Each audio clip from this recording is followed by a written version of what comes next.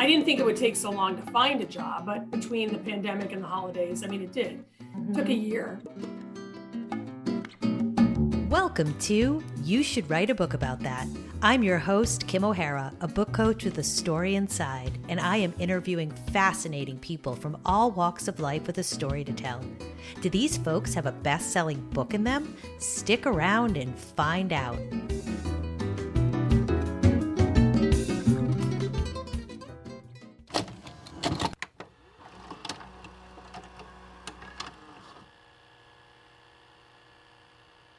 So women who are killing it in their field are replaced for being too expensive. And my friend Susan Paulson experienced this after being moved from like an unnamed mega shoe chain store to the East Coast from LA as the senior regional director. She had 2 kids in tow at the time. She had a husband and this job. And then all of a sudden, boom. And so we're going to talk today about how the community rallied around her when that job ended, when that marriage ended, and how she pulled herself up by her bootstraps and now is the regional manager of 180 and growing Starbucks licensed stores. So good to have you, Susan. Good to see you. So, give some advice to people that are being laid off or rejected. How did you not take that personally? It wasn't the first time you feel like there's a fork in the road and you have to make a tough choice. There was another large chain I worked for at one point and the job was eliminated. And, at first you take it personally and you think, how could that happen to me? I gave so many years, such hard work, won awards, the whole 9 yards. And then you realize at the end of the day, when one door closes, another one opens. Every move is big, right? So like now you're in New Jersey, you're gainfully unemployed, you've got the 2 kids, you've got the big house, right? The marriage ends and you decide to downsize. I did. So how did you stay out of the emotion of that? Did you have one messy cry? Tell me you had one messy cry. Okay, true story. I was looking at houses and I went to a house one day and I went with 2 friends and it was horrible. I was leaving a $1 million brand new construction 5-bedroom home, my dream home. And I had come to terms emotionally with the fact that I needed to downsize because I didn't need all that space, the bills, I didn't need it. And I went to look at one house and I came home and I was quasi catatonic. And I looked back at the camera, the Nest camera in the kitchen, and I looked at the video footage of myself and I literally stood in the kitchen waiting for water for my tea in the refrigerator to boil. And you know how then the door, and I stood there and I looked at the footage in hindsight and I was like, whoa. So when you say you networked your, ass off to get a job, what did that look like? How did you start? Well, one of my partners at work said, get unemployment. And I was like, what do you mean? I've never considered it. And yet, when I went online and I looked at how to get unemployment, which would help, pay for groceries, right? It wasn't a lot of money, but it was some money. And what I did was I leveraged they have tools that you need to use to document who you're talking to. And actually, it was a really great way to stay organized so I could remember who I'd spoken to, because I was looking at talking to recruiters and doing research and understanding where the jobs, where the growth was in retail. It's home, it's beauty, it's the e-commerce trying to now do brick and mortar, Warby Parker, Casper. So I was doing a lot of research and I was talking to a lot of people. And so I needed to keep track of who and what and when and what was the outcome of that conversation. And I upped my LinkedIn membership to premium. And I paid for it because then I could look and do research. And so I kept myself very organized, very focused. And I have a big network and I have a great memory. And so staying connected to people, I think over the years and having those relationships and being, I think, a good leader and maintaining relationships that then yield on the back end when you finally need something. So, I had numerous people from the shoe company call me looking to get out. I was still advising and counseling and trying to coach and support. So I know that those relationships over the years, the payback is tenfold. If you invest in other people, they are there for you and they can be that kind of safety net when you need it. That's amazing. And I find it like fascinating that there's all these like fancy tools that people think they need to go get a job, when probably like what they gave you at unemployment was like a spreadsheet that you It just sort of literally, filled Kim, it it like literally, basic. literally a spreadsheet that I printed over and over and over and just kept filling out. And I want the listeners, while they hear this episode, to drop into my social or wherever you're listening to this podcast, whatever platform you're on, how you stay positive looking for a job and what were some of the tools you used when you were replaced. It'd be great if we could start a conversation about this, Yes. because right now people are It's really hard. needing some advice. It is really hard and it's lonely. I found two colleagues that I had worked with. One was really like a BFF, and he was in Manhattan and he was also looking. And then I had one of my previous colleagues from one of the companies in California who was on the East Coast now, and she was looking at the same time. And it was amazing in terms of a support group, because there I had two people that I respected and really valued, and we were looking in similar yet different fields, if you will. So Yeah. to be able to speak to, hey, did you see this job? We would flip each other jobs that felt like they were what we were looking for. One was looking for more high-end luxury, and that's not necessarily something I was looking for. But if I saw something or I knew someone, I was very quick to flip that to him so that he could have eyes on it and make sure he put his name in it. And then we would meet and we would do our recognizance. So if I was interviewing with a major brand, I might want to go see some of their locations. So we did some holiday shopping in a huge mall here in New Jersey, and we were able to check out several companies that we were looking at in terms of interviewing and preparing for interviews to understand, what was happening in the store, et cetera. So honestly, the first and foremost is to have a network of people that you can call when you feel down. If you get rejected, there were a lot of companies between the three of us where people just, they ghost you. They don't follow up. You may have interviews. You may never hear anything again, which to me seems like a poor business. That's kind practice. of bad company ethics, I think. Because, culture, at the end of the day, we're all customers. So, I'm always very cognizant of that experience for anybody I interview. I want it to be good, because even if we don't select them as a candidate we're going to move forward with, you obviously want them to have a good experience, because they're customers ultimately. You don't want to leave a bad taste in their mouth, because they have friends, they have families, they sit around and drink and talk about what happens. And so anyway, I was very conscientious of it, but having that network, when I felt bad, I could call and say, oh my God, am I ever going to find a job I love? So having that support system was, there were no words. It was huge. Yeah. It was a deal breaker. And because then I went into the holidays, and nobody hires during the holidays. Then I come out of the holidays and it's the pandemic. So I was in the final stages of interviewing, and then the pandemic struck and everybody pumped the brakes on, extending job offers, because they didn't know what the future was going to hold financially for their company, what was viable. And so anyway, it was, I think I have a positive attitude anyway. I believe things happen for a reason. And, when I thought about what companies culturally would I want to work for, if this is my last kind of chapter where I would like to make a difference and maybe retire from here one day, where's a company where I believe in the foundation and the culture of the company? And I interviewed with a lot, and I considered a lot. I didn't get a couple, and I feel like I dodged a bullet. So then I called one of my old district managers and I said, you're at Starbucks. Do you like it? And she was like, oh my God, you will love it. I was scrolling through social media and 2 hours had gone by. I could have worked on my business, spent time with my kids, or written a chapter of my book. Are you complaining you don't have time to write or support or structure? Head over to my new live class, Own Your Authorship, where in 8 weeks you'll not just uncover your dream book, but find your voice. That's astoryinside.com/own-your-authorship. And now back to our amazing guest.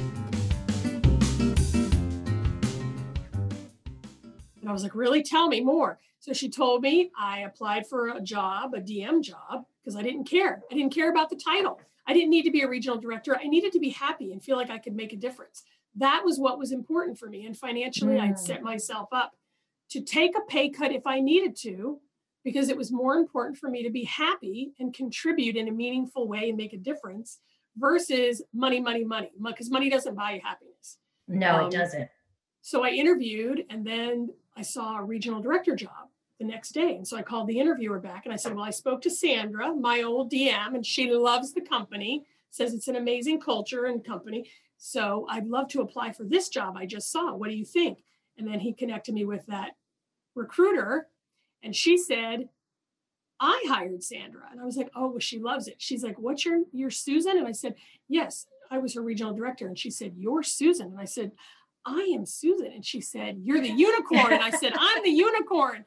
And, then it was a series of interviews, and it happened very quickly. And once it all connects, but you've got to do all that, like you said, going to the mall, meeting with your friends, making the lists, reprinting the lists, things are still old school relationships. It's still connecting the dots. And it's like taking the time to really think, like, who do I know? And this comes up with authors that I work with who are ready to go out and find a publisher and an agent. And I might have a short list to suggest them, but I say to them, I go, you're in your 50s. You've met a lot of people. You were in a sorority. Go to every sorority sister who you think wrote a book and ask for an introduction to their agent. That is going to be the fastest track you have. Yeah. I love that you were in a sorority. That's how I ended up. I wasn't I live near one of my BFFs here is my sorority sister, which is why we landed where we did. She was a rock through my divorce with my kids, because she's got 2 older kids. When we were in between selling the house and moving out and closing on the new house, there were 10 days of squishy, and we stayed with her.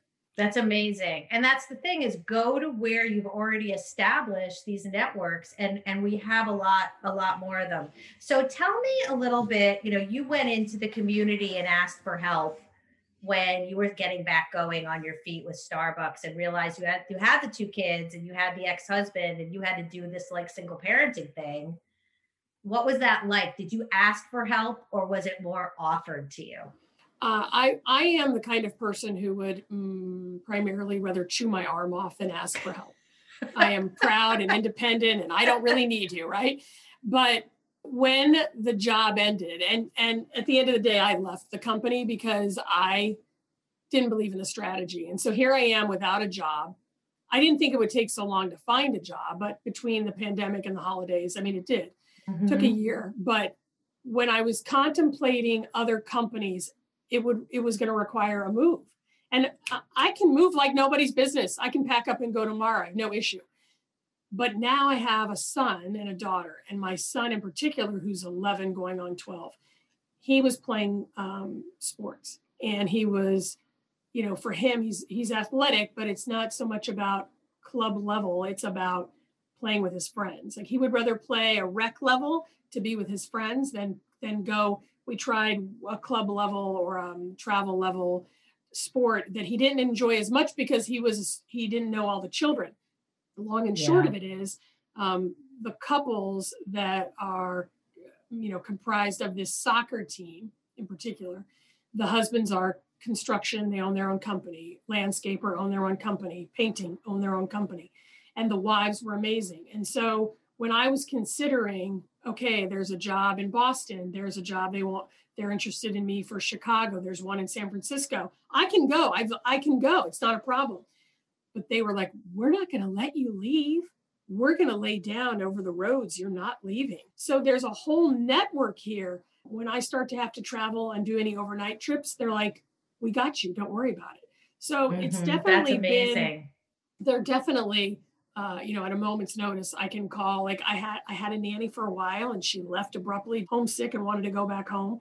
And I didn't know what I was going to do. And I was panicked. And one of his friends, the mom doesn't work. So Tuesday, Wednesday, and Thursday, he goes home with Dylan, and she takes both the boys, and they do whatever. And she has them until I get home from work.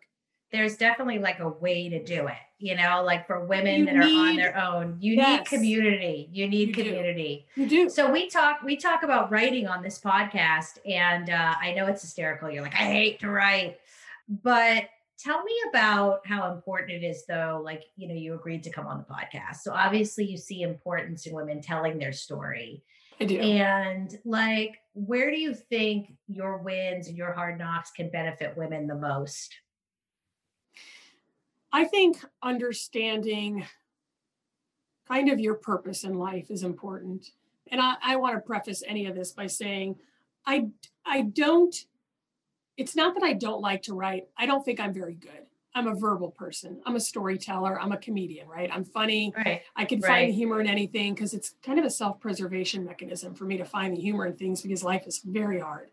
So for me, I know I've got a couple friends who are really good writers. And even though they've never written anything, when I read whatever it is, a review, a post, they are very good writers. And I just don't believe I have that skill. Now, having said that, back to your question, I think you have to know what is your purpose in life. We went through something at Starbucks, and it was a whole couple days of exercises to get to root cause, which is really like, what is your purpose? What are you here for? So that you can find happiness and fulfillment. And I know that my purpose in life is to, in fact, encourage, support, and inspire others. That is what I'm here to do. So in my job, I find that. And I thought at one point I'd be a child psychologist, because for me, it's just all about helping others.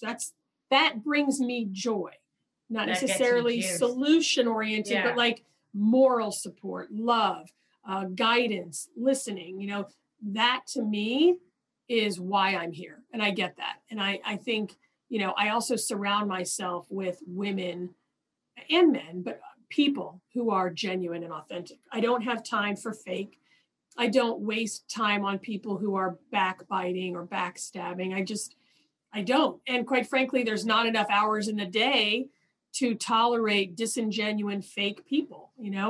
I spend my time with people who are worthy, who earn my trust and respect and my love, because I love hard. I'm a fun, loving person. Right? I know. So I do think someday you might have a book in you. The reason why I say that is because there's a lot of people that write books from the upper level, right? So like the Sheryl Sandbergs or like the people like that. And it's a little bit unattainable for someone like myself or you. We're not like the upper echelon, but we work it, we do well. Just to read a book from someone who's like, keep on. Like some of the nuggets that you've dropped in this interview are like so good for women who are trying to start again. Marriage didn't work out, got some kids in tow. There's a lot of fun still to be had. There's a lot of life to live. The 50s are just the beginning on a lot of levels, but you're right. Having a forecast of like, okay, I've got maybe 20 years, maybe a little bit less that I'm going to work hard. And maybe where do I want to be? Like with all my infinite wisdom of what I've done, where do I want to be? Yeah. And so, So thank you so much for coming on and sharing. And I really appreciate it. I really do. It was a pleasure to see you as always. You've been listening to You Should Write a Book About That. If you enjoyed our episode, tell a friend to listen, subscribe or review on iTunes, Stitcher, CastBox, Spotify, and Pandora, or wherever you listen to podcasts.